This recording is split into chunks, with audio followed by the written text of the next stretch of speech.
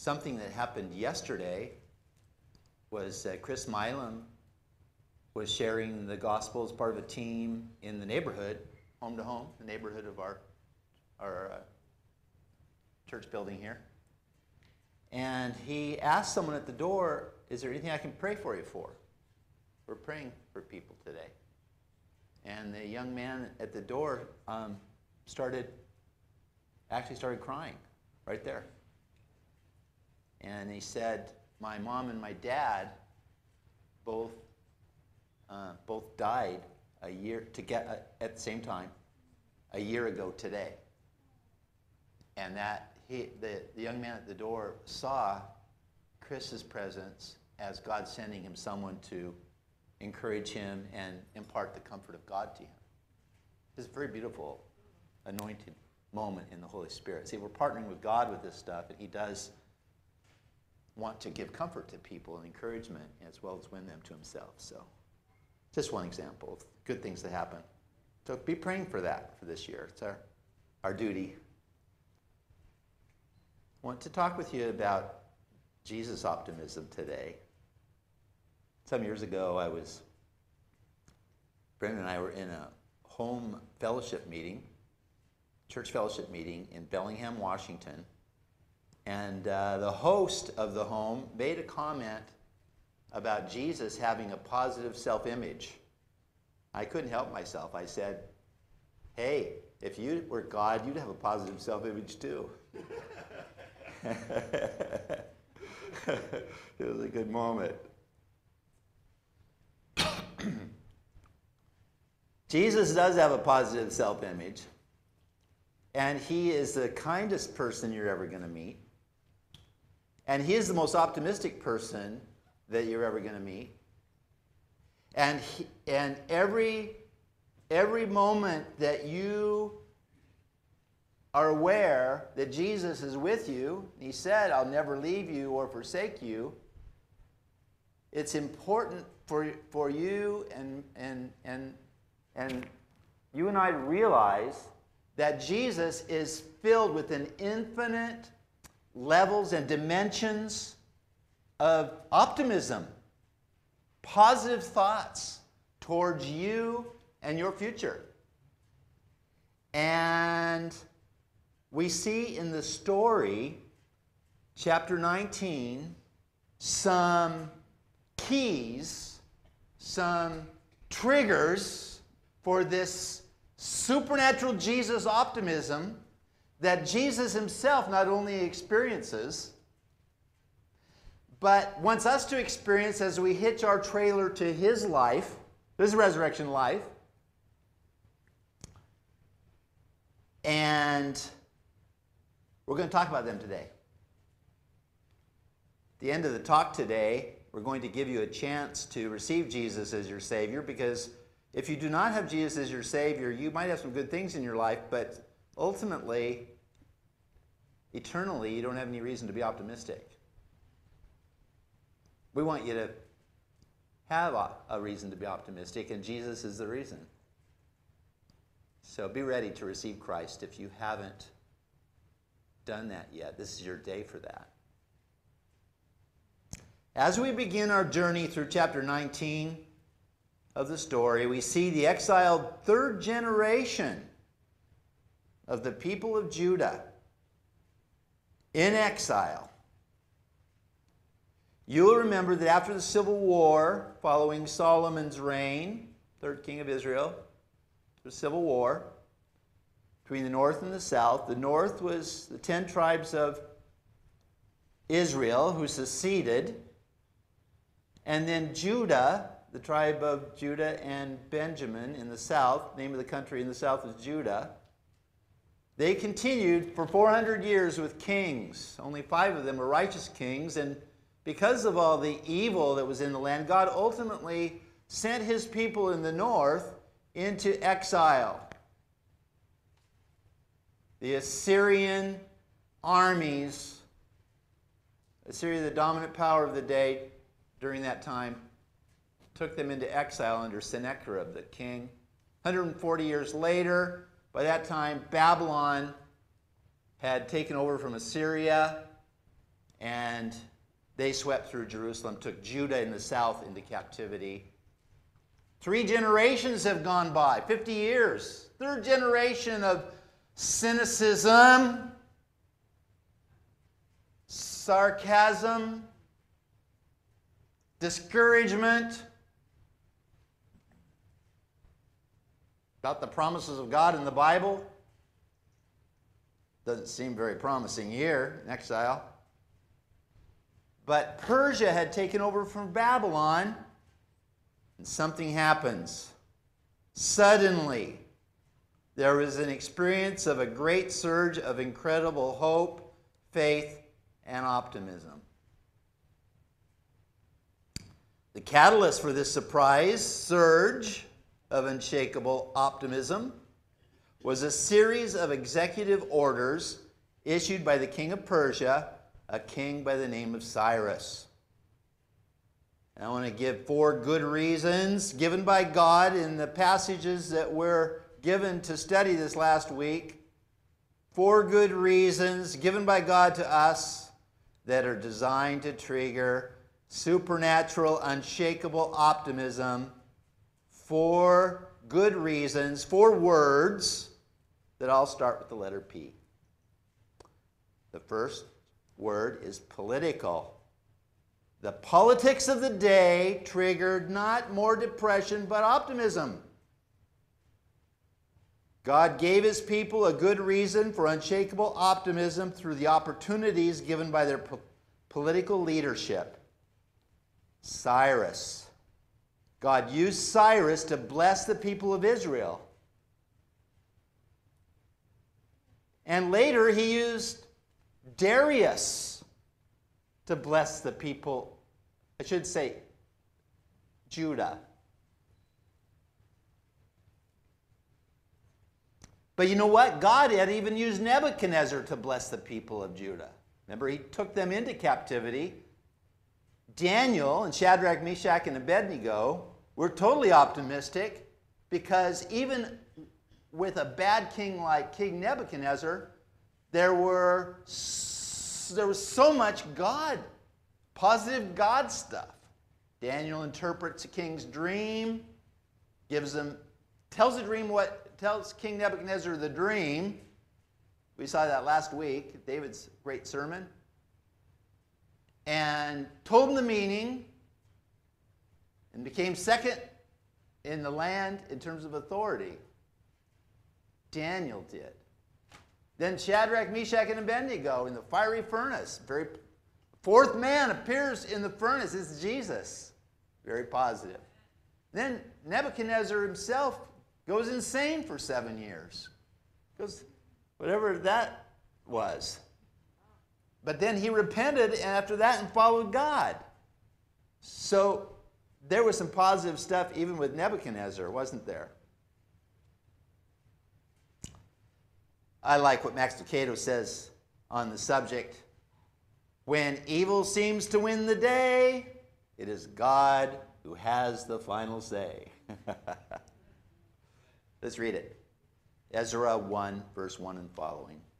Now, in the 1st year of Cyrus, king of Persia, that the word of the Lord by the mouth of Jeremiah might be fulfilled, the Lord stirred up the spirit of Cyrus, king of Persia, so that he made a proclamation throughout all his kingdom and also put in writing, saying, Thus says Cyrus, king of Persia, all the kingdoms of the earth the Lord God of heaven has given me, and he has commanded me to build him a house at Jerusalem, a worship center, which is in Judah. Who is among you all his people? May his God be with him, and let him go up to Jerusalem, which is in Judah, and build the house of the Lord God of Israel. He is God, which is in Jerusalem. And whoever is left in any place where he dwells, let the men of his place help him with silver and gold, with goods and livestock, besides the freewill offerings for the house of God, which is in Jerusalem.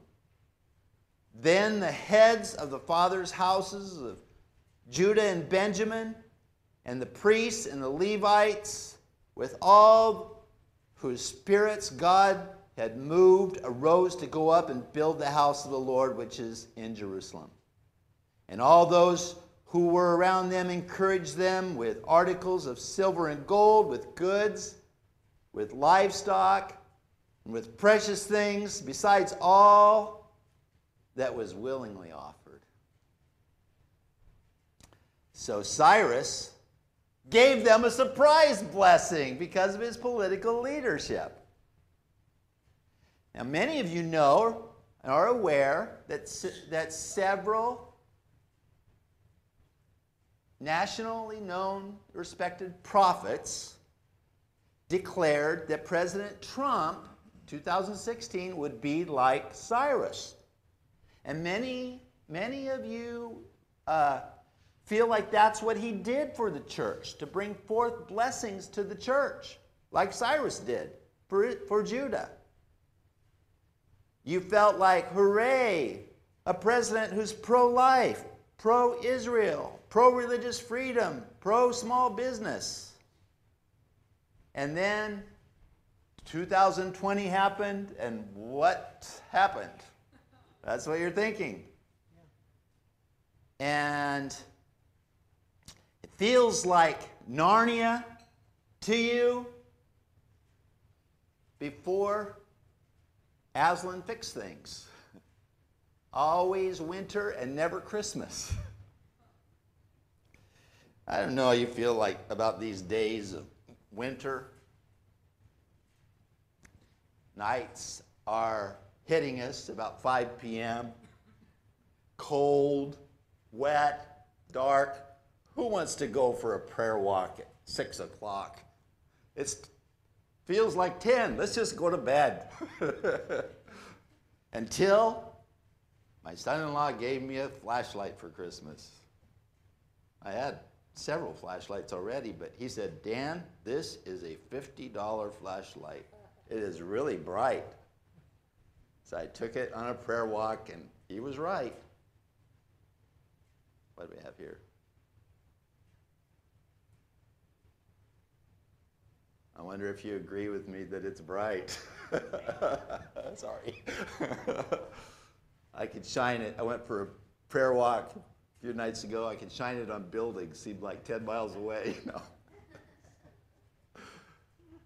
And I want you to know that there's never been a good president or a good king or a bad president or a bad king that's ever been able to stop revival or even hurt it one bit.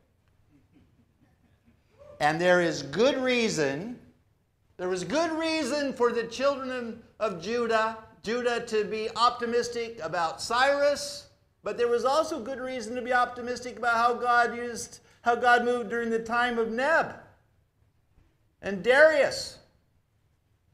If we individually seek God, whether you voted for Trump or whether you didn't, there's a sizable minority of evangelicals that did not. If you voted for Trump, you need to not be in denial about that. Many of your brothers and sisters didn't. And not have some kind of ongoing, continual conflict about it. Just focus on the light of Jesus in any kind of darkness.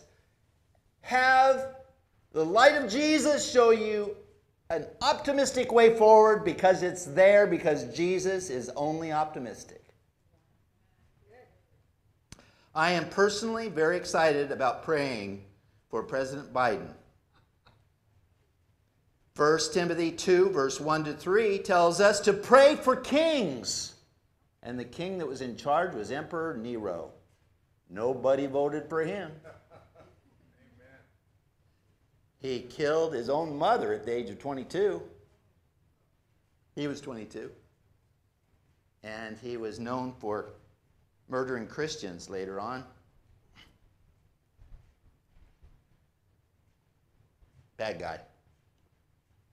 But Paul tells us about Emperor Nero, pray for him. Why? Just so you can tough it out? No, he says in 1 Timothy 2, verse 1 to 3, pray for kings. Why? that we may lead a quiet and peaceful life. I like quiet and peaceful. I like a future for my grandkids. Quiet and peaceful. Then it also says that this God we're praying to desires all people to be saved. I pray for President Biden because I want peace for my grandchildren and their lives and their children and their children. And your children and their children. And also, I want all people to be saved too. And somehow there's a link between praying for Emperor Nero and the gospel to spread, which it did under the reign of Nero and others after that. And when I pray for President Biden, whatever else I might pray for him for, I am praying and being blessed with God with an optimistic anticipation. Peace for my children and grandchildren, their lives. For you.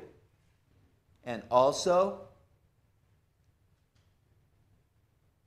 for salvation, great harvest. America should be saved.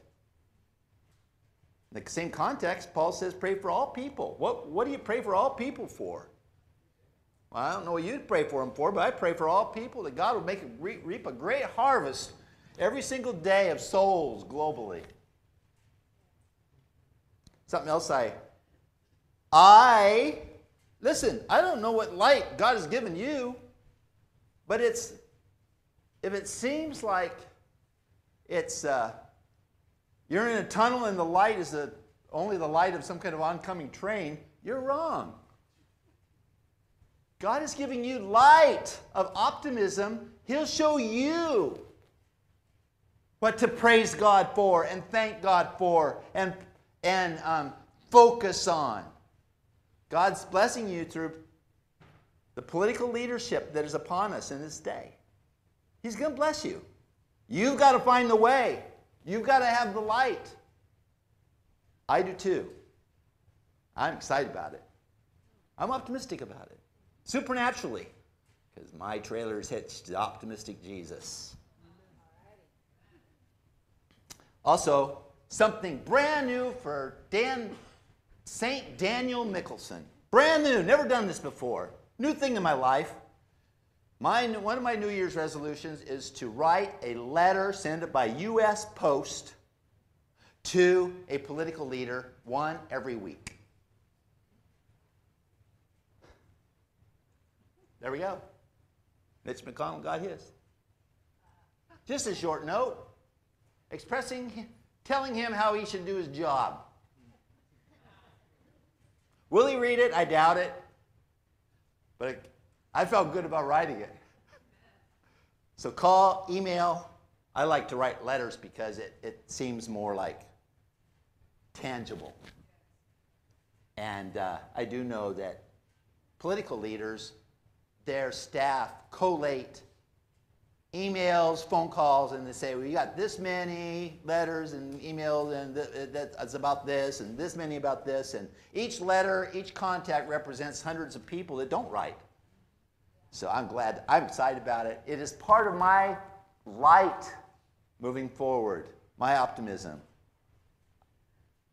Well, I don't know what yours is. I just want to tell you the kind of example, as sort of example, kind of what I'm talking about. 2, not only does God trigger optimism through political leadership, but through praise.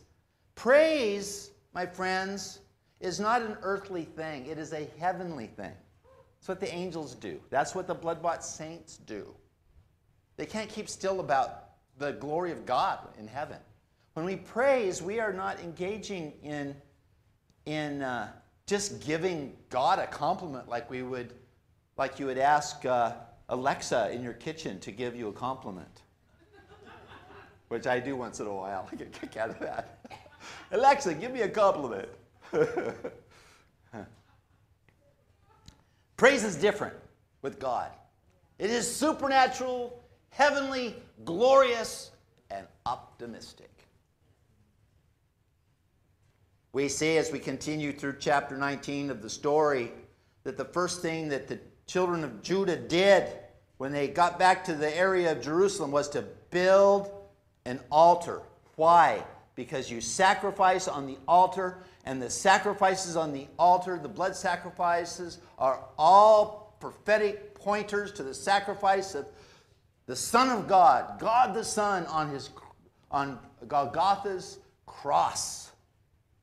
And the joy and the freedom and the liberation that cross gives us to praise in prophetic form, in anticipatory form. This is what's going on with the exiles from Persia coming back to establish themselves. Judah means praise. And the fabric of their whole identity is permeated with, this is who we are. We are Judah. Our history is to go in the wanderings in the desert with Moses. We always went first. The praisers and worshipers always went first in battle. This is who we are. It's the law of our being, one of the early reformers said. It's the law of our being, this business of praise and worship. It runs in our blood.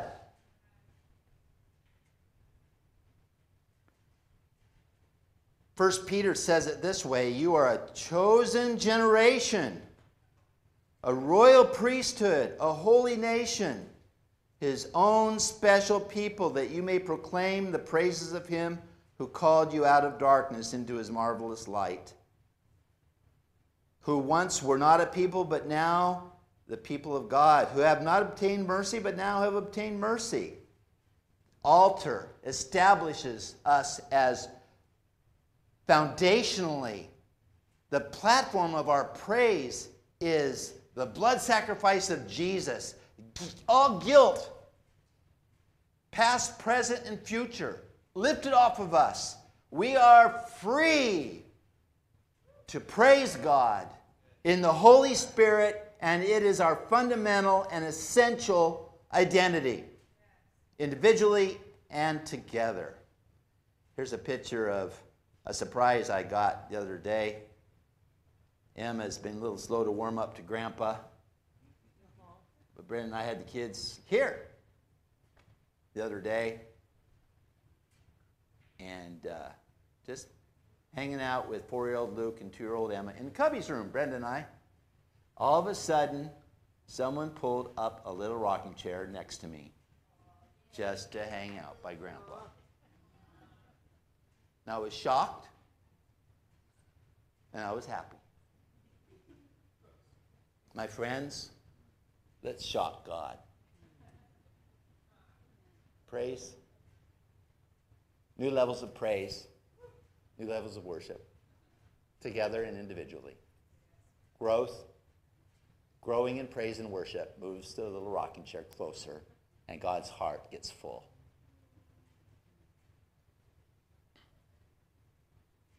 They had a setback, 16 years. But God shook them up, and they got with it once again. We're going to go to point number 3. Another positive opportunity. Another window of optimism in our passage is pushback. God gave his people a good reason for unshakable optimism through opportunities for enemy together pushback. Notice Ezra chapter 4 verse 1. Now when the adversaries of Judah and Benjamin heard that the descendants of the captivity were building the temple of the Lord God of Israel, they came to Zerubbabel and the heads of the fathers' houses and said to them, "Let us build with you, for we seek your God as you do. We have sacrificed to him since the days of Esarhaddon, king of Assyria, who brought us here." But Zerubbabel and Jeshua, notice it was Zerubbabel and Jeshua, and the rest of the heads of the fathers' houses of Israel, it was a together thing. They said to them, "You may do nothing with us to build the house for our God, but we alone will build to the Lord God of Israel." So, The presence of God in the Old Testament was in the temple. God wanted to establish the temple again. He did it. First they built the altar, blood sacrifice, Jesus. Then they began to praise him. It says they even shouted praise to God. And they shouted and praised God together. It's just a beautiful expression of praise. You read it. And then now the enemies from around are saying, hey, we want to slow you down a bit here. And the enemy of your soul will always try to slow down your worship and your praise. He'll always try to throw a stumbling block, mess with your praise. And together we need to be aware of that there's a fight and a battle. I grew up on a farm, 320-acre farm, Washougal, Washington, near the Columbia River, an hour east of Portland on the Washington side, beginning of the gorge, Columbia River Gorge there. And we had cows that were very rarely hindered by coyotes. But across County Road 11, there was a very large sheep ranch that was new, just started. The guy was just really ready to go. Woody Nance is his name, remember him? But he was foiled by coyotes who would separate the sheep off, the little lambs off, and murder them. And he eventually had to give up sheep ranching because of that. Totally disappointed in his business adventure. Yet, I was aware of coyotes. This is what I heard at night often as a 6-year-old lying at night in my bed.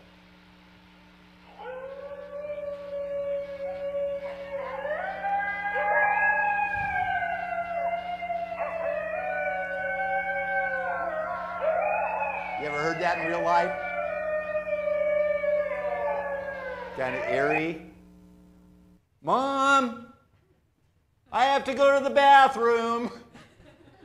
Or I want a drink of water. Oh, good, Mom's coming. Coyotes. The enemy is like that. Likes to single us out. We need each other. Do you know that the only 2 times in all of the Apostle Paul's letters or the book of Acts that he refers to himself as being alone? 2 times. Only 2 times. He always had fellow compatriots with him to preach the gospel. And the only 2 times he references, once was in Philippi, and he says, I was so discouraged. It's expressed in 2 Corinthians. I was comforted by the coming of Titus. God used Titus to bless him. And then at the end of his life, before he was executed, he says to Timothy, man, everybody deserted me. He's down. And please come and bring the cloak and bring the parchments. Only 2 times. He was always aggressively having friends around him, compatriots to partner with him in praise and worship and in ministry. It is incumbent upon us to realize very seriously we are not to try to do this Jesus journey by ourselves. We have friends, family members, fellow Jesus people that together we work together, and that's the secret of avoiding attacks from coyotes / Satan. Lastly, prophetic. Last P, prophetic. We have political praise. We have pushback against the enemy. And we have prophetic. God gave his people good reason for unshakable optimism through inspiring prophetic blessings. So inspiring. Now be strong, Zerubbabel, Haggai, chapter 2, verse 4. Be strong, says the Lord. Be strong, Joshua. This is the prophet speaking. It's inspiring through the prophetic. Son of Jehozadak, the high priest. Be strong, all you people of the land. says the Lord, and work, for I am with you, says the Lord of hosts. According to the word that I covenanted with you when you came out of Egypt, my spirit remains among you. Do not fear. For thus says the Lord of hosts, once more, it is a little while, I will shake heaven and earth, the sea and the dry land. I will shake the nations, and they shall come to the desire of the nations. God shakes up America. The church responds by turning to the blood of Jesus and becoming even more aggressive, proactive, and pressing into infinite worship, partnering together to defeat the enemy and see the kingdom of heaven expand, and the desire of the nations, who is Jesus, revealed to people. God shakes things up. We, when God shakes things up, are not shaken with everything. We get more strong when things get shook up. Symbolically, remember Acts chapter 4 when the church got shook up a little bit because the apostles were put in jail, then they were released, and they were praying. They were calling on God together. Stretch forth your hand and do mighty signs and wonders through the name of your holy servant Jesus. Moving forward, we have a unified goal to extend the kingdom of God in our generation to all peoples. God, we have the power of the Spirit. We can do this with you, God. And the whole place was shaken. God shakes things. He shakes things. But our response is to get more firmly entrenched and strengthened in Jesus when things are shaken. We don't get shook. Chrysostom in the early 4th century, about the shaking that I just referred to in the book of Acts, he said the place was shaken that made them unshaken. This is the prophetic ministry. God is saying, I'm going to shake things up, but you're going to be strong. Reasons for unshakable optimism. Political, praise, pushback, prophetic.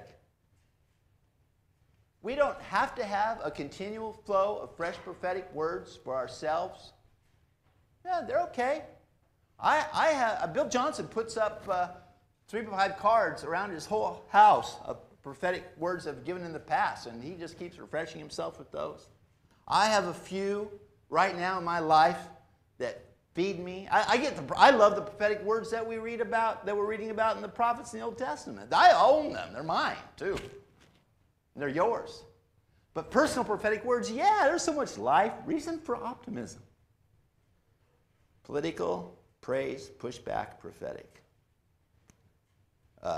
John Stott, in conclusion, British theologian, said it this way: it is this robust faith in God that the church most urgently needs to recover today.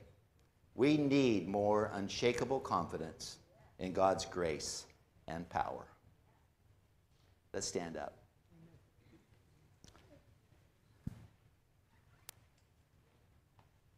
Those of you that are watching this on Channel 11 at 11 are enjoying God television show every week. This is your chance. The world around you is being shaken. This is your chance to get a firm foundation in reality and in the purpose you were made for, who is Jesus. Say this after me right there, wherever you are, as our congregation here repeats this after me. Dear Lord Jesus, I call upon you to save me. I confess you as my Lord. I believe God raised you from the dead. I am saved. I am born again. I'm on my way to heaven because I have Jesus Christ in my heart. Those joining in the live video stream, thank you also for joining us in that prayer. And if you prayed that and meant it, and have never prayed it before, your spirit has been reborn. Contact a person who you respect that's a Jesus person and tell them you asked Jesus into your heart today. They are the secret to come alongside of you, partner with you to grow in your best friend relationship with Jesus you've just started. God bless you in that adventure, and God bless us all as we go. Thank you for being with us today.